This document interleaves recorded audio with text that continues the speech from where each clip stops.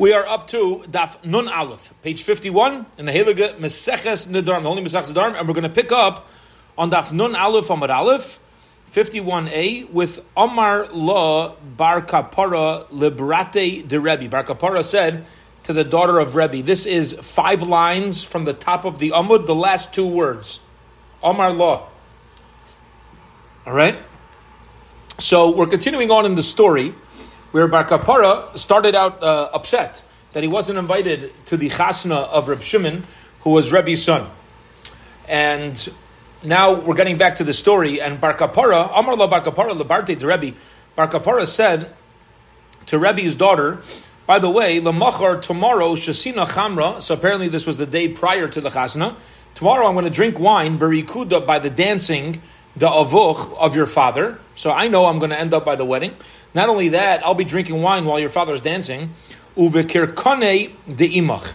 And also with kirkane de imach. There's numerous different explanations in the Mefarshim over here what kirkane means.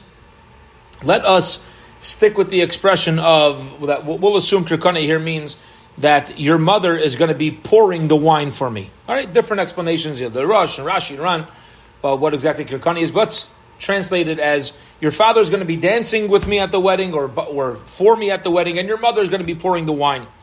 Ben Alasa chasnei de Rebbe Havi. Now Ben Alasa was Rebbe's son-in-law. Okay, so whether it was this Rebbe's daughter's husband or a different son-in-law, but Ben Alasa was Rebbe's son-in-law. V'ashir Godol Havi. And he was tremendously wealthy. I guess he joined in his father-in-law's business, joined in Rebbe's business, yeah? Azmanei lebehilula de Reb Shimon beRebbe, and Bar Kapara, when he ultimately was invited to the chasna, Amar le Bar Kapara leRebbe, Bar Kapara said to Rebbe, my tayeva. So they're now at the chasna, they came inside, and Bar Kapara says to Rebbe, what does it mean tayeva? Okay. What's Tayeva? So the Torah says that the action of 2 men having relations together is a Tayeva, is an abomination. So he says to Rebbe, what he's bothered by is this strange, not strange, it's a different expression. It could have just said, it's forbidden. What do you mean Tayeva? It's abomination. What's with this interesting word? So, called the Amar le Rebbe, whatever Rebbe tried to answer him, Tahochen hu Tayeva, he would say, this is Tayeva. You know, Rebbe gave different explanations. Parcha Bar Kapara would question it and show that that's actually not the best answer for Tayeva. So, Amar le, so Rebbe said to Bar Kapara, again, he's at his son's wedding, right?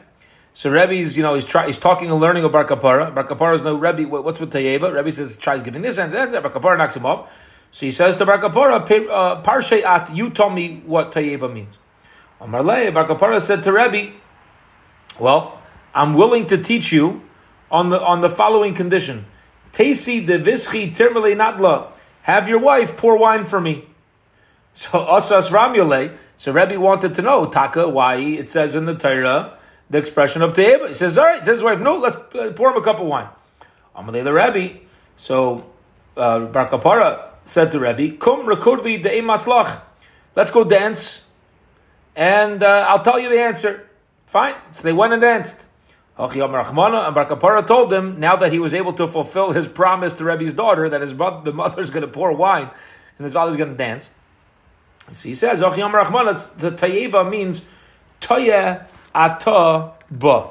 That this is a mistake in the normal order of society. Which means when it says Tayeva, the Torah is telling us 2 problems.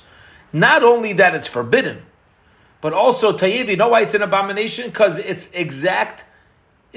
the opposite of how to keep world order. This is completely abnormal. It's an abnormal thing. It leaves world order, and in order to let us know this, the whole approach is a mistaken approach, throwing normal things out of whack. That's why that's the added limud, the added message of the word Tayeva. Fine. L'chasa achrina. Now Bar Kapara wanted to get another cup of wine, So Amar Lei, so he said to him, my tevel, when it says an expression of tevel. Tevel is like forbidden mixtures. Okay, forbidden mixtures. Now the Torah uses the expression of tevel when referring to a father-in-law that has relations with his daughter-in-law. So again, it could have just said a regular expression. Why do you need to use the word tevel? Now it uses the Mefarshim explain. It used the word tevel over there. And apparently it's also used when it talks about a person having relations with an animal. So again, what's with this strange expression by forbidden relations? Amar lei ki inyana kadma. So the same thing happened like before, right? He tried giving answers, he knocked it off. He said, fine, you told me, Amar la, ibdilach, daimar lach, have your wife pour me another cup of wine and we'll dance. Avad, he did it. Amar lei, he said to him, tevel hu tavlin yeshba. Tevel is an expression of tavlin. Tavlin is spices. Okay, spices is something that brings out a greater geschmack, a greater flavor. So what he's saying is that the reason why the Torah used the expression of tevel is to let us know that the Torah is pointing out a relationship that the woman has no gain in actual pleasure from this relationship. So why are you doing it? All right. There's no tavlin, there's no added spice to this. Why do you got to do this? Why do you have a relationship with an animal over all other bias? It says, okay, what's the expression of zima? Zima also is lewdness. What's that expression? Let's do this again, pour the wine, let's dance. Zima is expression of when the child comes out of that intercourse. We're going to say, this kid, mahi, what's he about? Where does this kid, where's the kid come from? We don't know who the father is. Yachol ben Elasha lemisbal, and ben Elasha, who we spoke about earlier, who was very wealthy, and the son-in-law of Rebbe, as this is going on with Bar Kapara, he couldn't take this anymore. He it was too demeaning for him to see his father-in-law and mother-in-law taking care of the Talmud Bar Kapara at the Chasna. And come v'nofaku v'insei mitaman. So him and his wife, left the chasna. They didn't. It bothered them so much. Says the Gemara, my Ben Elasa. What are we mentioning here about Ben Elasa? Who is he? Why is he? What's happening over here? The Tana learned in Brisa. You should know a unique thing about Ben Elasa. Listen to this. He spent a lot of money on his haircuts. That was unique. Sometimes you'll notice, something unique about people. Some people, they always, their yarmulke matches their tie, or they wear a unique pair of socks or a unique tie. Ben Elasa was known that he had very expensive haircuts. Why? Listen to this. It's incredible. It's actually for a beautiful reason.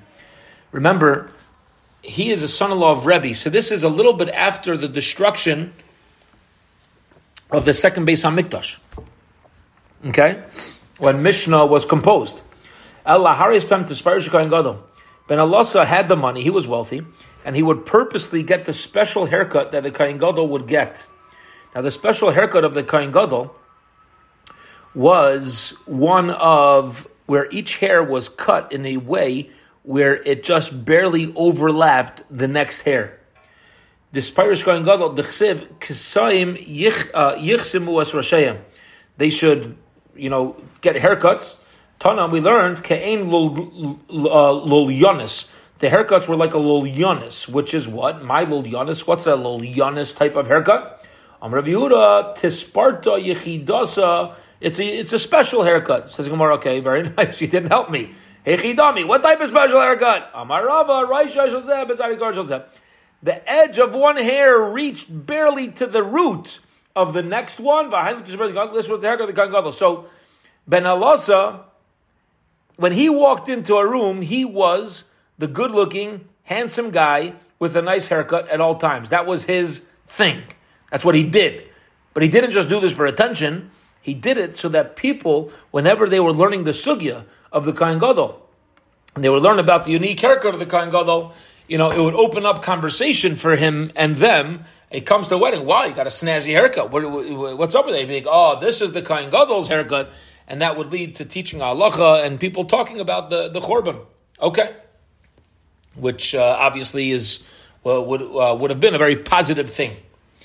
All right, back to our Mishnah. Beautiful 2 dots. U'v'dalas haramutza, and also the dalas haramutza. So if you look back at Memtes Amar Aleph in the Mishnah, our Mishnah said that if a person makes a neder, he says, kainam tavshil she'eni toyim, or she'ani toyim. I'm making a kainam, a vow from tavshil, cooked food. So we said he cannot use any food that's loose, but he could eat solid food, and he's allowed to eat tormuta eggs, which we explained yesterday, the specially cooked eggs, and also a dalas remutza, a remutza melon. So now let's turn back to our mission, now to our Gemara, Nun Aleph Amud Aleph. Here we go, 2 dots. Dalas remutza. You're allowed to eat a dalas remutza, even though you said you're not going to eat from tavshil.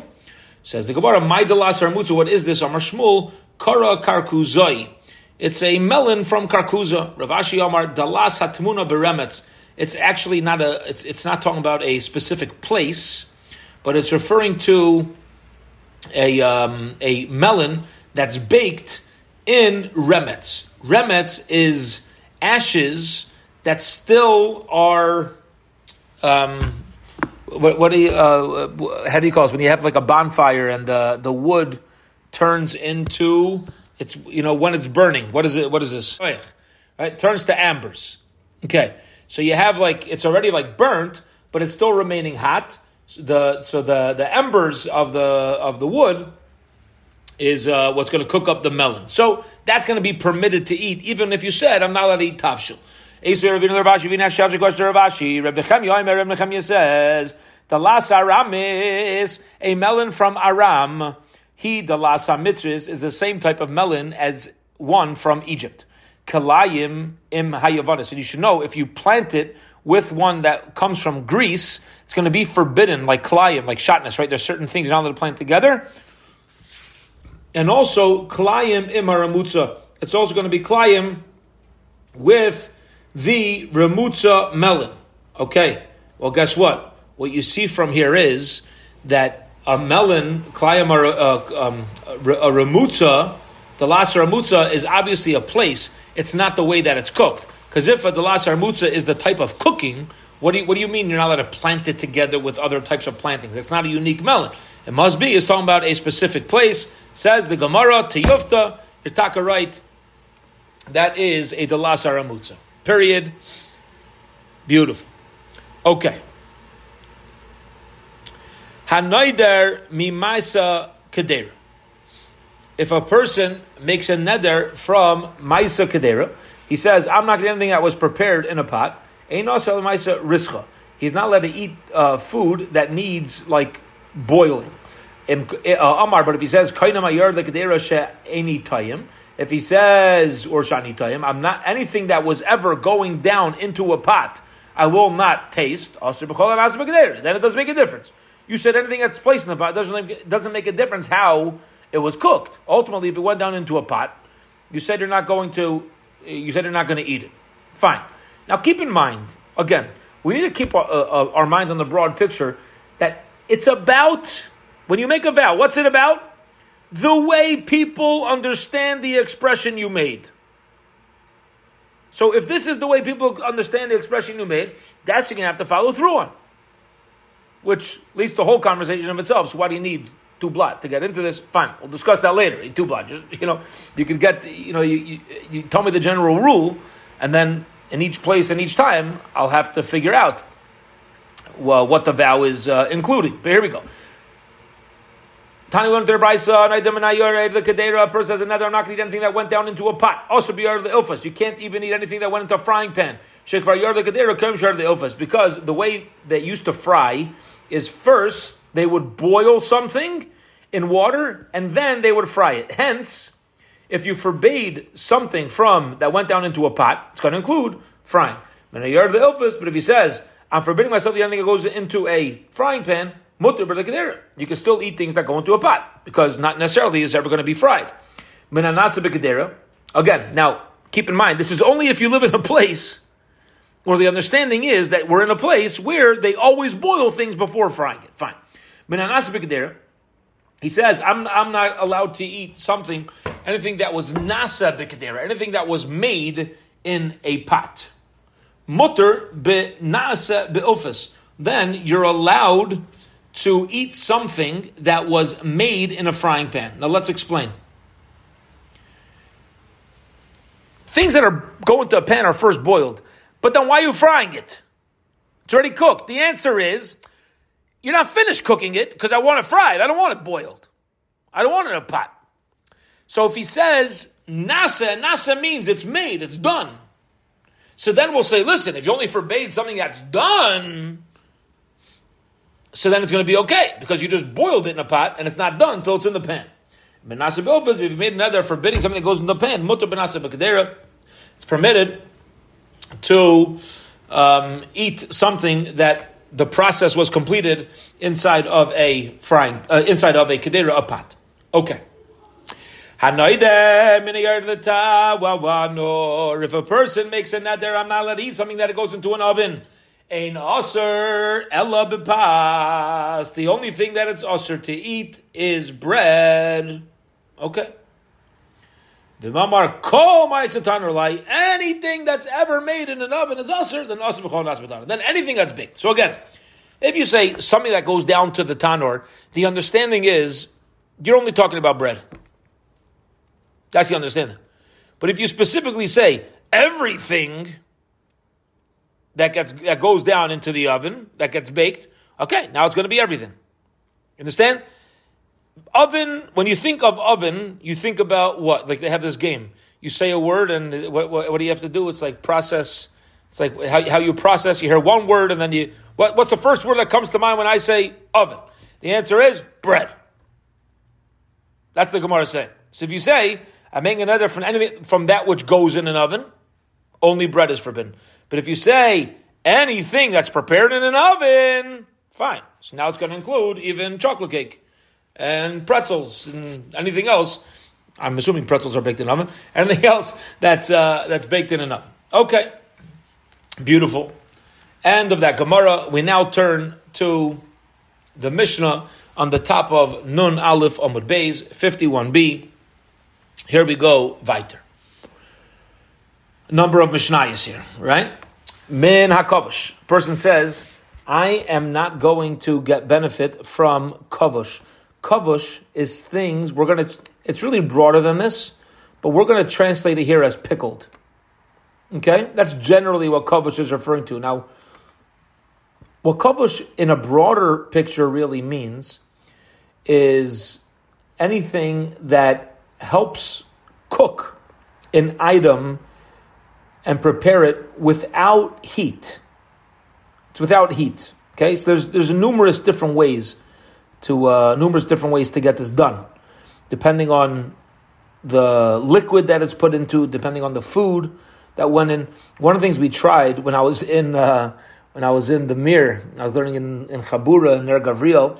We're going for smicha, so when we're going through Hilchos Shabbos, so one of the rules of Shabbos is that kavush in water, to pickle something in water takes 24 hours. To pickle something in brine takes less than 24 hours. It has to do with cooking on Shabbos. It's interesting. Because, for example, listen to this, Chaver, it'll blow your mind. If you have, right? You're not allowed to cook on Shabbos. Pickling cooks. So you're not allowed to stick a cucumber into brine on Shabbos. It's called cooking. There's a fascinating sugya, which has to do with, if you put a potato inside of water on Shabbos, so we assume it's automatically going to be cooked in the water after 24 hours of sitting in the water. The thing is, 24 hours later is only Sunday. So is that a problem? Can you stick it into water? Or do we say, if you ever stick food into water and soak it, you got to make sure that you take it out on Motzei Shabbos before it gets 24 hours. Otherwise, you did an action of cooking on Shabbos that only took place later on Sunday. It's getting complicated, right? So actually, one of the guys, what they did was, one of the guys in our chabura, in our group, he peeled a potato. He brought it into yeshiva, filled up a 24-ounce cup with water. We dropped the potato in at 10 o'clock, and we just put it there. We just sat it there on the side, covered it, and the next morning at 10 o'clock, we uncovered it, and we checked if you could eat it.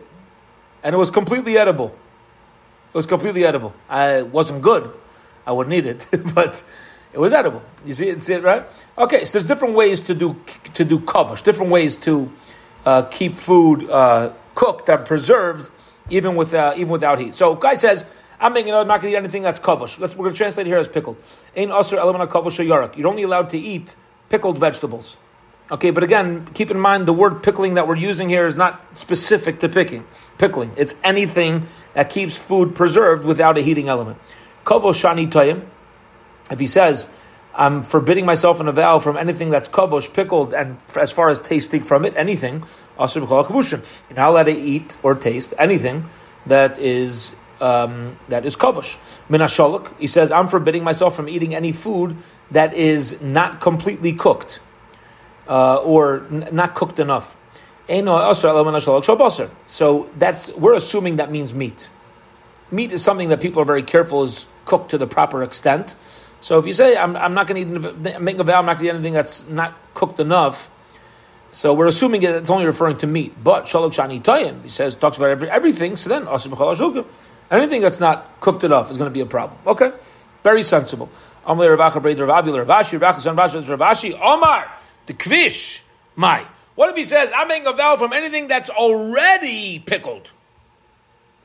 The shlikmai, something that is already not cooked enough. The tzlimai, something that's roasted. The maliachmai, salted. Heichon mashma, what are these mashma? What do they give off? What are the connotations over here? Is it going to be, does his vow include these things? And the Gemara says, Tibai, which in other Masechtas would be Teku, Tibai, we're unsure. We don't know. We're not sure what the halacha would be. We don't have enough of a guideline to clarify for us these specific terms. Okay. Next Mishnah. Menatzli, I'm not going to eat anything that's roasted. That's only referring to meat. Tzli shani toyim, he says, I'm not going to taste anything that's roasted. And then you cannot eat anything roasted, not only meat, everything else as well. I'm not going to eat salted food. This is referring to fish. Fish is commonly cured in salt. But if he says any salted food, then it's not only fish. Anything that's salted, you're not allowed to eat. Dogim shani toyim. If he says dogim, fish, multiple fish, from tasting, fish,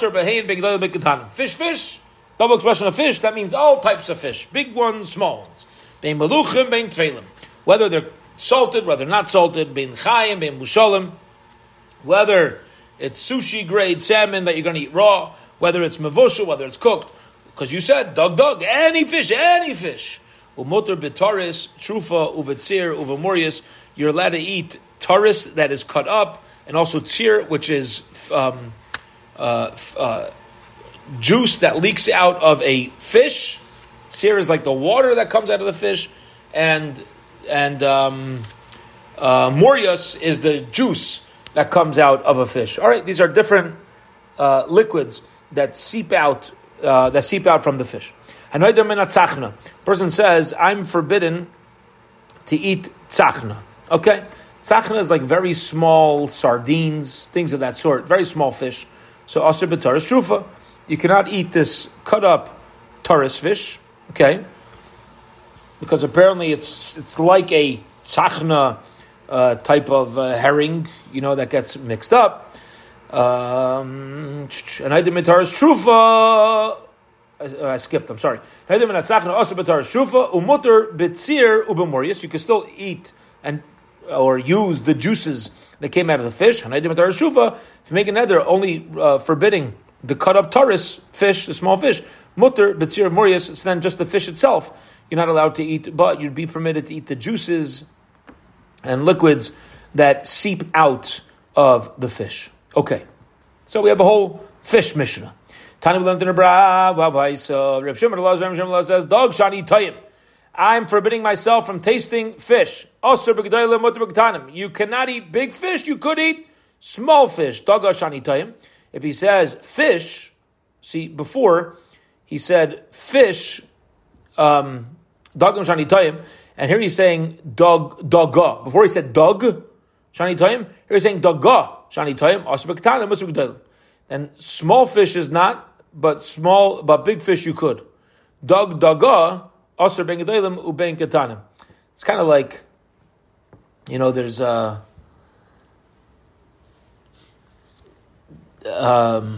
take a name, Isaac. Okay, it's a family name by us. That's why it pops into mind, Isaac. So when the little kids named Isaac, so sometimes you call them Isaacel. Yeah, it's like a little Yiddish tit. Yeah, Isaacel. That's why Yaakov is Yankel. You have like the little. When people are younger, sometimes the name sticks. Sometimes the taka sticks, even when they get older. Where somebody by the name of Yaakov, his old friends from school will still call him Yankel or Isaacel or Mendel, whatever it is. Okay. Dogga really are translated the same. But apparently dogga was kind of a Yankele. Dogga, Yankele is an expression. People would use that word when talking about smaller fish. And when they would talk about a larger fish, they would say dog. So if he says dog, I'm making a vow from, we say no big fish. If he says dogga, then we say no small fish. If he says dogga, then we say no fish. All right, fine. Papa says Abaye, hey, know that the expression dog is only talking about big fish. How do you know that? Because Shteiten Pasuk, okay. Vayimayin Hashem dog godol livlaya as Yaina. When Yaina fell off when Yaina was asked to be thrown off the boat, so what happened? A dog godol, a large fish, came and swallowed Yaina. Okay, so you see that dog is godol. Dog is large. So he says, but v'haksiv v'yispal Yaina Hashem elikim mimei hadaga. When Yaina davened inside the fish, then it used the expression of daga. So you see, daga is also a big fish. So which one is it? Which one is it? Seems to be a contradiction. There's a joke out there where there was a Jewish girl in third grade in public school. And I must have said this before, but it's Kedai. We're mentioning Yaina and the big fish. It's a girl, third grade in public school. And the teacher's teaching them about mammals and the size, the ability of whales to open their mouth. And the teacher says that it's impossible for a whale to ever swallow a human. It's just not capable. The size, the ability of what it's able to swallow is not possible. So a little girl says it's not true. The story of Jonah, a whale ate Jonah. So you see, a whale could eat a human. Now, who says it was a whale? I don't know. This girl's mother must have told her. Yeah, we don't know that it was a whale, but anyway, fine. So the teacher says, whatever you learned in the Bible is false because it's simply impossible. So you see, the Bible doesn't tell you the truth. So the girl says, well, I know the Bible's telling me the truth, and when I get to heaven, I'm going to ask Jonah. Okay. So the teacher says, well, what if Jonah's not in heaven? So the girl said, then you can ask him. Okay, that's the punchline. You can ask him. Says the Gemara like this. Is it dog or daga? What if he's downstairs? Yeah, what if he's downstairs? Halaykasha, Dilma palte dagadol ubali dagkot. Says the Gemara, no question. Maybe what happened was, Jonah was swallowed by a large fish. And then he was swallowed by a small fish. Yeah, one fish sent him into another fish. It says the fish that were by the river died. This is talking about by makas dam, by the blood, the fish in the Nile died. Are you going to tell me that only the small fish died, but the larger ones didn't? Of course they did. So Gemara says, "Ela daga mashma gedol mashgadam." The word daga is both. The word daga could be a big fish or a small fish. When it comes to vows, we follow lashon yadim. We follow the way that most people use that word. Okay, so even though in a chanami, in the Torah, in Navi, it could refer to big fish and small fish, but most people use daga specifically for small fish, and therefore, when you make a vow, you're only going to be forbidden from small fish and not the larger fish. Okay, last piece of Gemara. Here we go, and we'll hold it here for today. Zok the Mishnah Hanaider min atzachna v'chulu. If a person makes a vow he says, I'm not allowed to eat tzachna. So what is that? Says the Gemara, Amar le Ravina le Ravashi, Amar harei alai tzichin mai. What if he says that tzichin is going to be usher to me? This thing upon me is like tzichin. Okay? So referring to the juices that come out of the fish.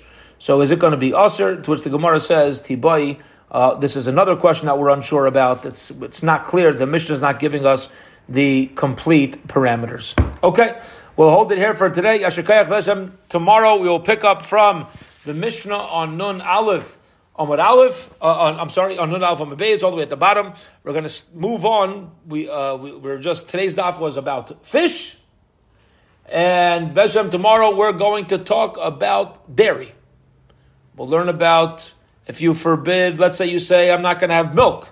What is your status with butter? What's your status with cheese? What's it there? So we'll have a fascinating Mishnah tomorrow, Bez Hashem. We'll hold it here. Have a wonderful, wonderful evening, everybody.